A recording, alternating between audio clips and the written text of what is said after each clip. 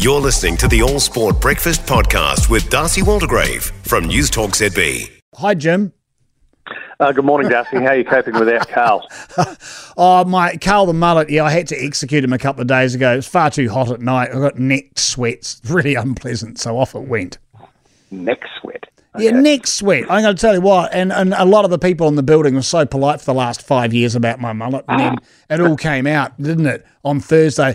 We didn't want to say anything, Darcy, but we are so pleased you got rid of that thing. So, the truth comes out now. Anyway, enough of the mullet. What's happening in Aussie sport, mate? Well, Steve Smith and Cameron Green, they did what they couldn't do at the Gabba, chased down the West Indies total, cruising to victory in the first one-dayer. There are more one-dayers and tests inexplicably in this current series. We've had on that high from the finish of the test, the West Indies winning at the Gabba. Well, the Calypso Kings, their one-day team's not exactly great. Their 7 best players are unavailable because they're playing T20 and other players, so the fans voted on their feet. 16,000 on a glorious Melbourne afternoon, and how many do you reckon 16,000 looks at the MCG, which seats over 100,000? It was, it looked at one stage like the teams could have introduced themselves to the crowd. It was, not going great. They should have gone to the Manuka Oval. Isn't that where they needed to be? That's where the third game's going to be, so there'll be a storm that night. I'll drop a name. We had Ricky Ponting on the show yesterday, and he's also hands up going, what is going on? This incredible test series, what could have been, and now we've got a pile of one-day internationals, and he's pining for proper cricket and more of it as well. It's actually, I don't know if you've had anything to do with it, Jim, but he's a very good rooster, is Ricky Ponting. Yes, he's a very talented man. Did he leave any samples of his wine? He's gone into that business too. So no, well, I've got his phone number, and I threatened to actually hand it out to Queenstown Realtors because he quite likes Queenstown. So maybe I'll send him a text and go, I'll send the number out unless you send me a case of your wine. Thanks for the heads up there, Jim. That works well. Good work. Well, the golf course, love him. What's going on State of Origin? Well, it's February. We're only days into it, and State of Origin is plastered across both the papers because the two teams go into camp this weekend, not for a game. This is what the coaches are expecting from them this year.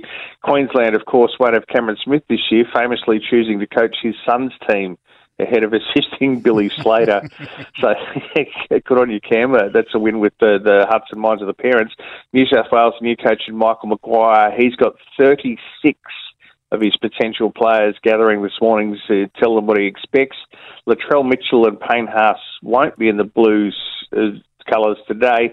They've chosen not to attend, but we're quietly told that they'll still be part of the team. And officials are hoping that they'll be focused on the footy and not one last summer bender, because when you get rugby league players together, introduce a few drinks for the bonding session, things can get a little out of hand. It may have happened once or twice in the past, so fingers crossed that won't, especially since the other league news that's plastered across the paper today is Peter V'landys is about to go to the ARL Commission and suggest why he needs a massive pay rise. And apparently the 8 commissioners could be on board because they're all slated for pay rises too. So just winding back to Madge Maguire on that subject, Wayne Bennett, is he a shoo-in for the Kiwi job, or do you think they might lean towards Stacey Jones or a Kalis? I think Wayne Bennett is clever enough to suggest that he should probably coach for 1, maybe 2 seasons with Stacey or Kalis assisting him and ready to take over. That's the way he's extending his coaching days these days, and probably not a bad way to learn. Supercars up and running, well, kind of. Where's Kostecki going? Is he bailing? Is he going off to run in the Infinity Series? He's a NASCAR boy. That's one of the million-dollar questions, that he might not drive at all this year, the reigning champion. But Erebus, his team that he did drive for and win the championship with, they've got a busy time ahead starting this weekend. They just lost a major sponsor. When asked why, both parties are saying it was just time. Not normally the thing you see, that a sponsor who's been loyal for years would leave once they've got the championship. And, of course, they are known as the Coca-Cola team. Well, apparently Coca-Cola's not 100% on board either. So They're not sure who's going to be their full-time driver this year, with Brodie Kostecki's future up in the air. And that also means if he doesn't race, that when they line up on the grid for the first race at Bathurst this year, the last 4 champions will not be in the field for the first time ever. 2 of your Kiwi blokes have moved on, and we've got Jamie Whincup with a clipboard now instead of the racing gloves. Well, hold on, so what's the oil? What happened? What fell away? Does anyone know? No, it's they're magnificent at keeping secrets. No one's been able to get through what the sponsors are. That's not right. That's not sport, Jim. I know.